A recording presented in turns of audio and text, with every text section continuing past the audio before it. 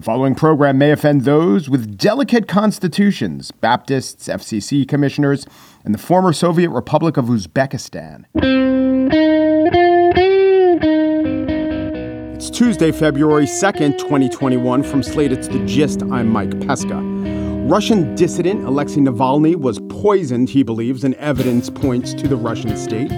The official EU finding says such actions could occur, quote, only with the consent of the presidential executive office, i.e. Vladimir Putin. Navalny almost died, came very close to dying. The nerve agent Novichok is extremely potent, but he pulled out of a medically induced coma. And rather than stay in Germany, where he was treated, or flee to the UK, where the actuarial tables put his lifespan far north of what it would be if he returned to Moscow, he did just that, knowing the consequences. And he felt those consequences almost immediately, arrested, and as Sky News reports, he will be going to jail, to a penal colony, a corrective penal colony, for 2 years and 8 months. That was the decision of the court after a long day in court, where Navalny himself seemed clearly extremely frustrated by the legal minutiae that he was being hit with by the prosecution. He was sarcastic. He accused them of being essentially Muppets of the state. Muppet of the state. Just noting that. Jim Henson, your work on this earth is now complete. You've now replaced the idiom. Navalny said to the Russians, "You can't poison me." Putin said, "Yeah, I can." Navalny said, "You can't jail me." Putin said, Yeah, I really can." There are now mass protests supporting Navalny, and the activists are saying as one, well, you could jail one man, but you can't jail all of us. And Putin is saying, yeah, we can. We really can. We certainly can. Are you familiar with the gulags? We jailed millions of people. We have Siberia, the Novichok of regions. The time zone in Siberia, it's officially listed as doesn't matter. Off. NA. There's a problem with gulags, however. Problem for the Russian state. And it's that they're expensive. So Putin goes after high-profile figures like Pussy Riot or Navalny to send a cost-effective message to kind of oversee a mental carceral state. Navalny actually addressed this aspect of Putin's strategy in court today when he said, quote, "The main thing in this whole trial isn't what happens to me. Locking me up isn't difficult. What matters most is why this is happening. This is happening to intimidate large numbers of people. They're imprisoning one person to frighten millions."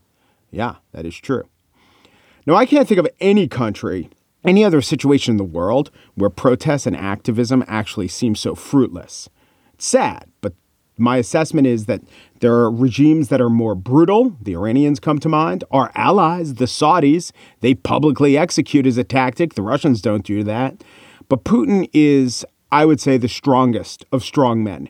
You never get a whiff of weakness. Not that he doesn't make mistakes, but even when he stumbles on the geopolitical level, I think maybe invading Crimea cost him more than it helped him. There are still benefits to him. Even his mistakes he utilizes to some degree to boost his status at home.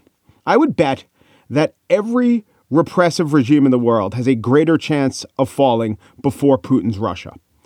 The word that comes to mind to describe him is cunning. And his last 4 years of relations with the United States certainly do nothing to make me think he's not an extremely skilled dictator, as skilled a dictator as there is in the world today. So credit to Alexei Navalny and all those standing with him. But I do take issue with one thing he said in the dock today before sentencing. According to the translation, Navalny said, quote, "I'm fighting as best I can, and I will continue to do so despite the fact that I'm now under the control of people who love to smear everything with chemical weapons. My life isn't worth 2 cents, but I will do everything I can so that the law prevails." That is heroic, that is inspiring, that is self-effacing. But I truly hope Navalny realizes the bravest thing he can do is to stay alive. On the show today, I spiel about vaccine efficacy, the range of affliction. But first, Jill Lepore is back to discuss her book, If Then, How the Simulmatics Corporation Invented the Future, which is easy to assess from here, which is the present. You look back and you say, oh yeah, they kind of did. But at the time, in the 50s, when simulmatics was the idea of predicting human behavior via machine. That was an idea that was exciting and fantastical and, just like today, quite flawed.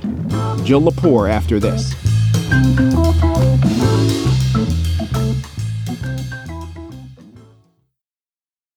Cambridge Analytica sought to position itself as an all-knowing, amoral force that could deliver votes to campaigns. They weren't actually very good at what they did because, the grift is always intertwined with every effort in Trump world. But I think actually that was kind of a business decision. You overpromise with a wink that implies, we can't really tell you how deep this goes, but trust us, pretty deep. We're pretty bad. Then on the other hand, you have Facebook and Google, who hold themselves out as mostly benign forces delivering market insights with a smile. And in fact, they are better at delivering on this promise than Cambridge Analytica, the self-consciously nefarious Cambridge Analytica.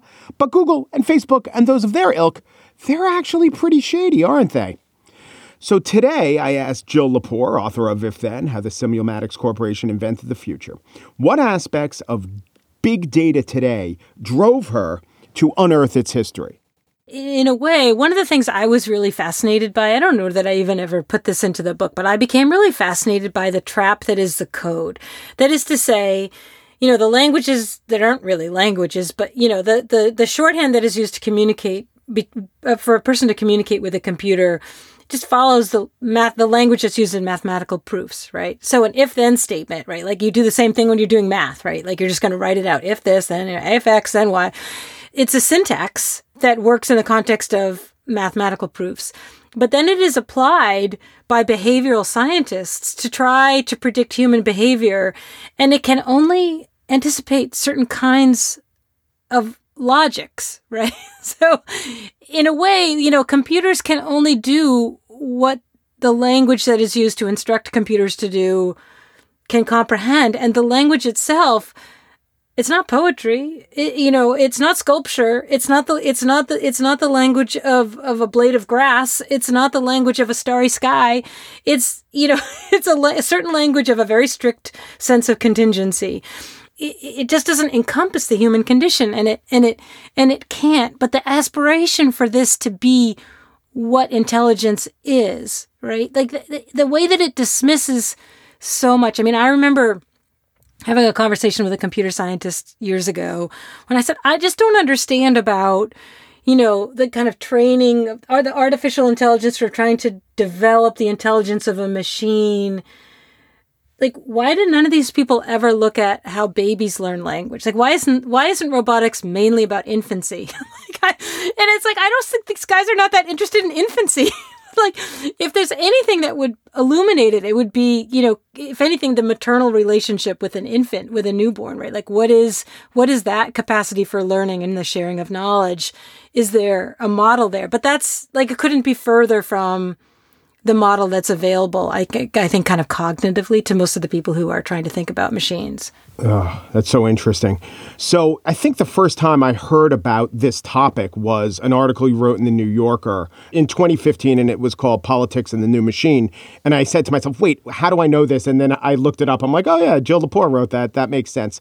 But when you wrote that article, which was about from polling to data science and what it means for democracy, if you would, can you reflect on the paucity of very accurate polls in the last election? And would you amend your thesis at all based on what we just saw in terms of the fact that, polls did seem to lead us astray more than they shed light? Yeah, I mean, I think there are two problems with polls that I was trying to trace when I worked on that essay, and I don't think either of them have been addressed. One is polls are getting worse. They're getting less and less reliable, and that has to do with the declining response rate. So if you look at the history of the public opinion measurement industry, which really is born in its modern form in the 1930s when Gallup founds the American Institute for Public Opinion Research, when Gallup was working, conversations with people who were being polled were like 90-minute long conversations, and the response rate was above 90%. We're now looking at a response rate like around 3%.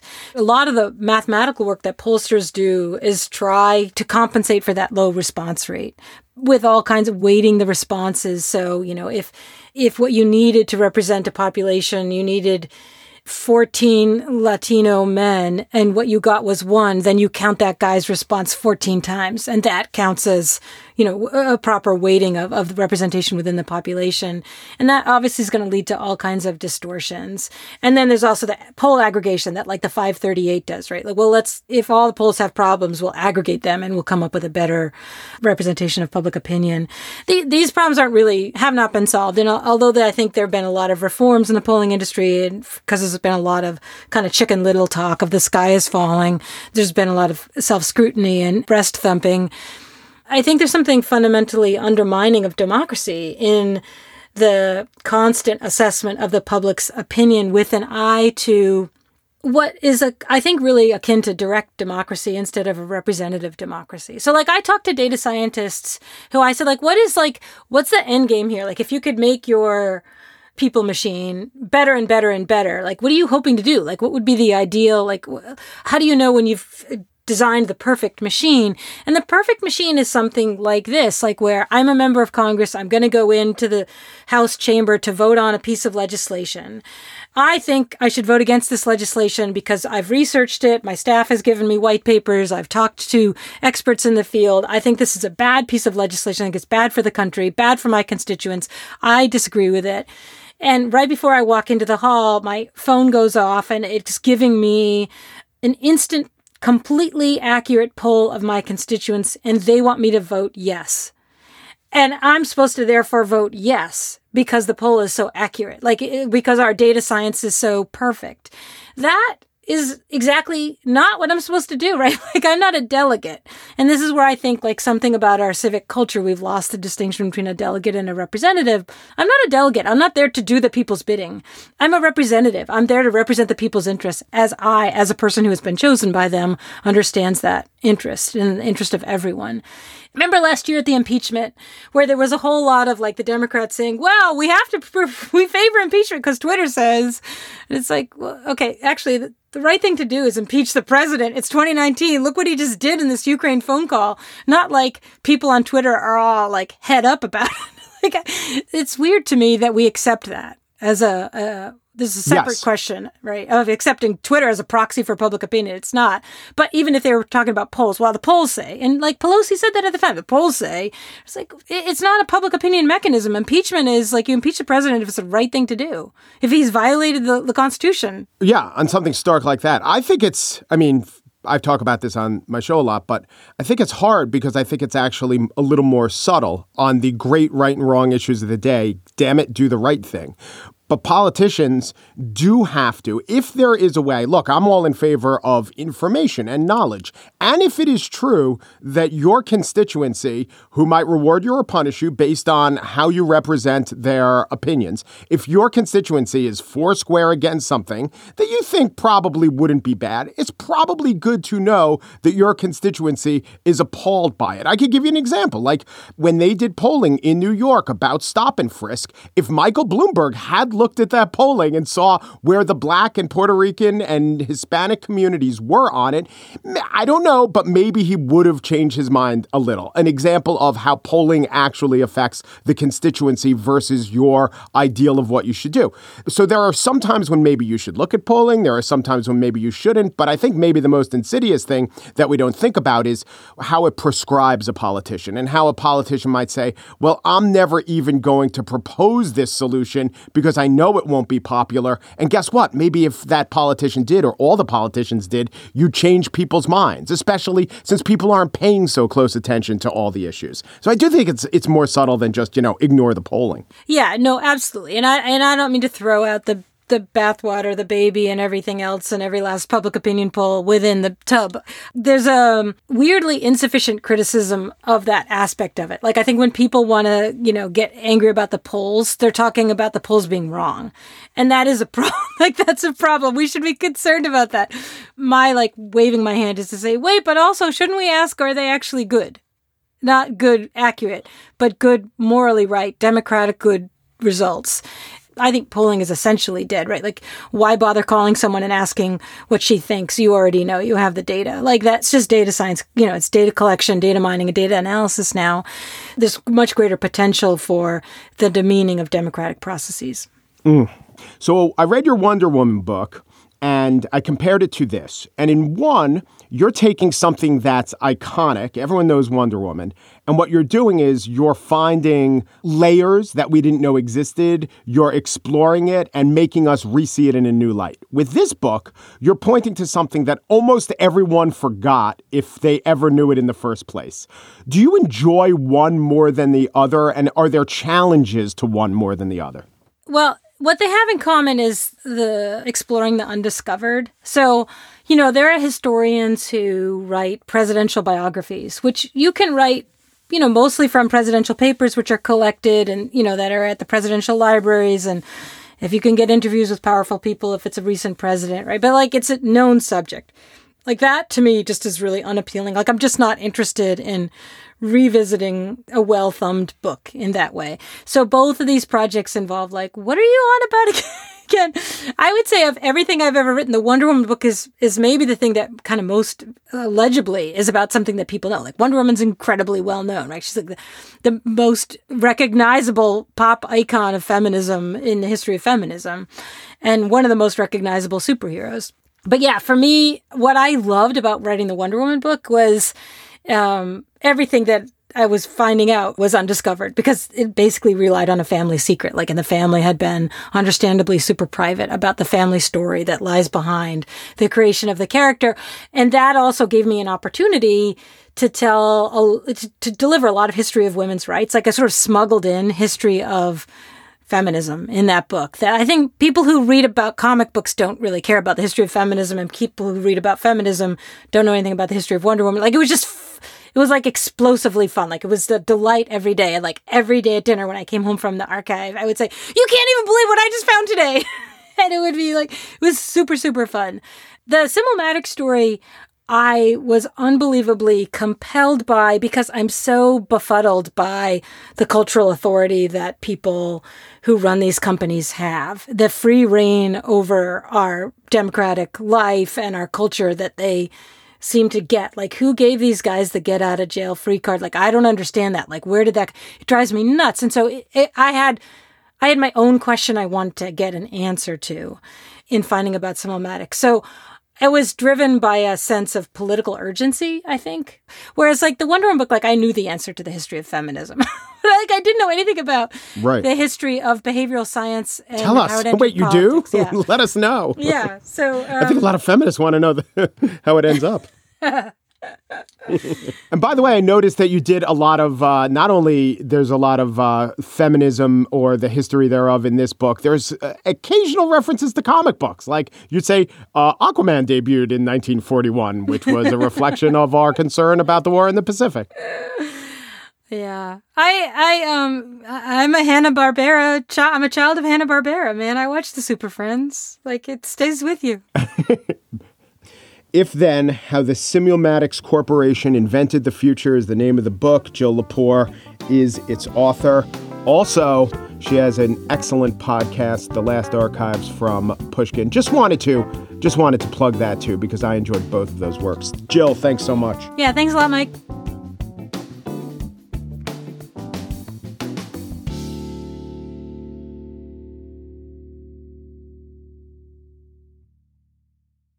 And now the spiel. The first noble truth of the Buddha is that life is suffering. Now, of course, the Buddha didn't speak English, so he used the word dukkha, a variation of Sanskrit, which could mean suffering, or from what I understand of my interpretation of dukkha, it could mean something like stress. So life is stress, or life is suffering. But maybe let's not even concentrate on suffering. Let's concentrate on life. Maybe when the Buddha said life is suffering, he only meant the parts of life that were, say, commercial air travel or watching Wonder Woman 84. And he is right about that. But my question about life being suffering isn't what he meant by life or what he meant by suffering. It's how much? What is the range of the suffering? There's suffering and then there's suffering. Luckily, the U.S. pharmaceutical industry puts a name to that range. I have moderate to severe plaque psoriasis.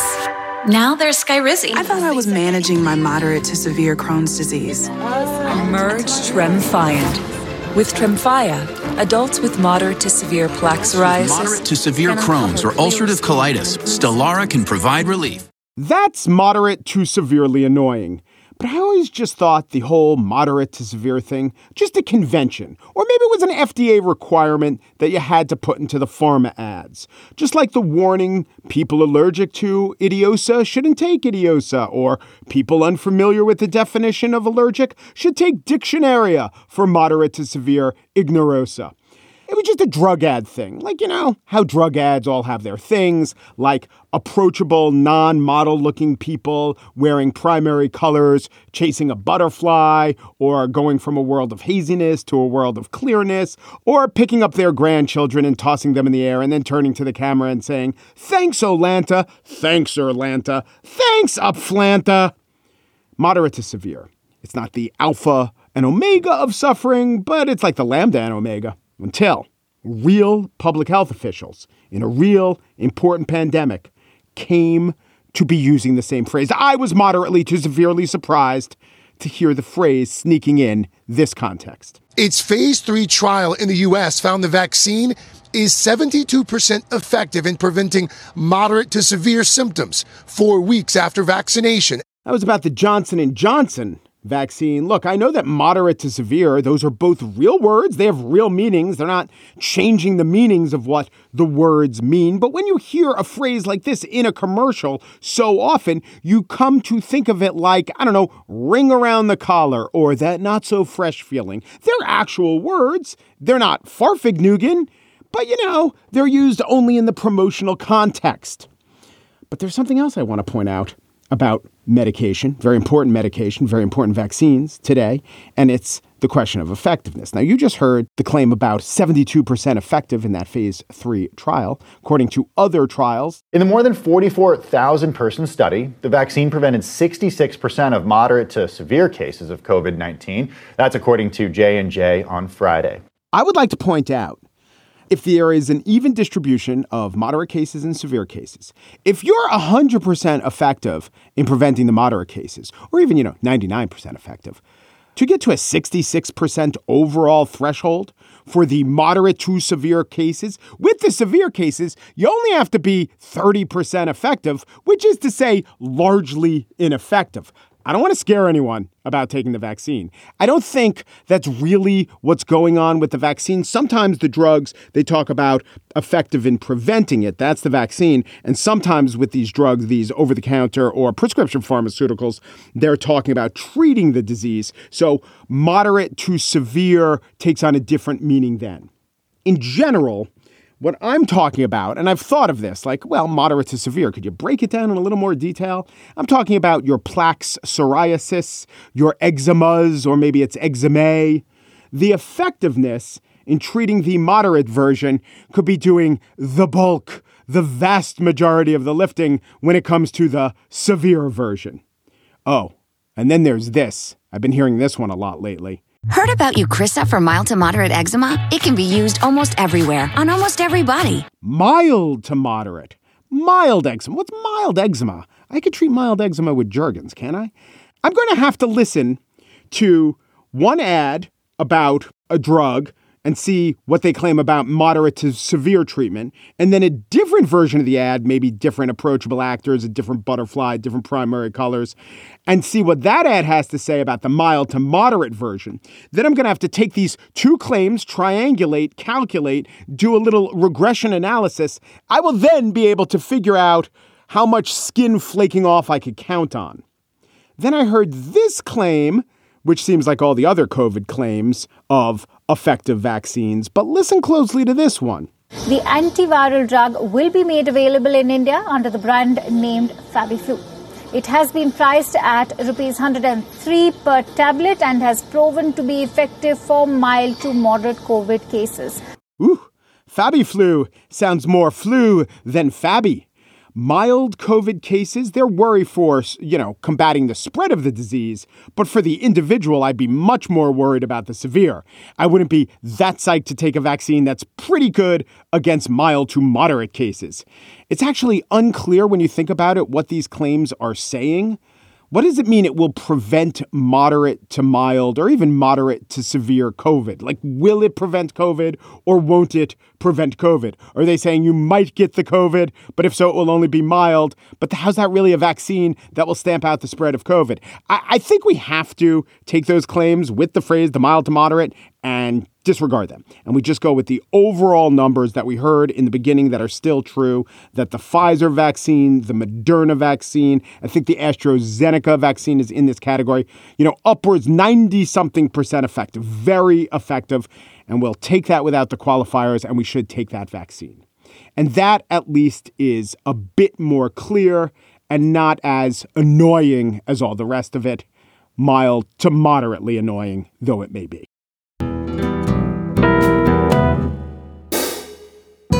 And that's it for today's show. Shana Roth is the Gist's producer and the mother of a pair of adorable twins, Stellara and Solara. Margaret Kelly, Gist producer, is here with a multiple-choice quiz. Which one's the prescription drug and which one is a planet from one of the Star Trek series? Are you ready? Tremphia, Cravaria, Dremophore, and Tivio. Do I have to say them again? Is this one of those contexts where you could just roll back? I'll say them again. Tremphia, Cravaria, Dremophore, and Tivio. Alicia Montgomery, executive producer of Slate Podcast, is here with the answer. Cravaria was mentioned on Deep Space Nine. And Dremophore, it's actually Drema, Roman numeral 4. And that is, of course, the home of Data's friend, Sarjenka, played by a young Nikki Cox. The Gist. If I wanted to pick a letter in the exact middle of the Greek alphabet, it should have been a mu or a nu. But when you're picking a letter from an alphabet that's old, you don't want to pick something like nu. Peru, de Peru, du Peru, mu and nu. Thanks for listening.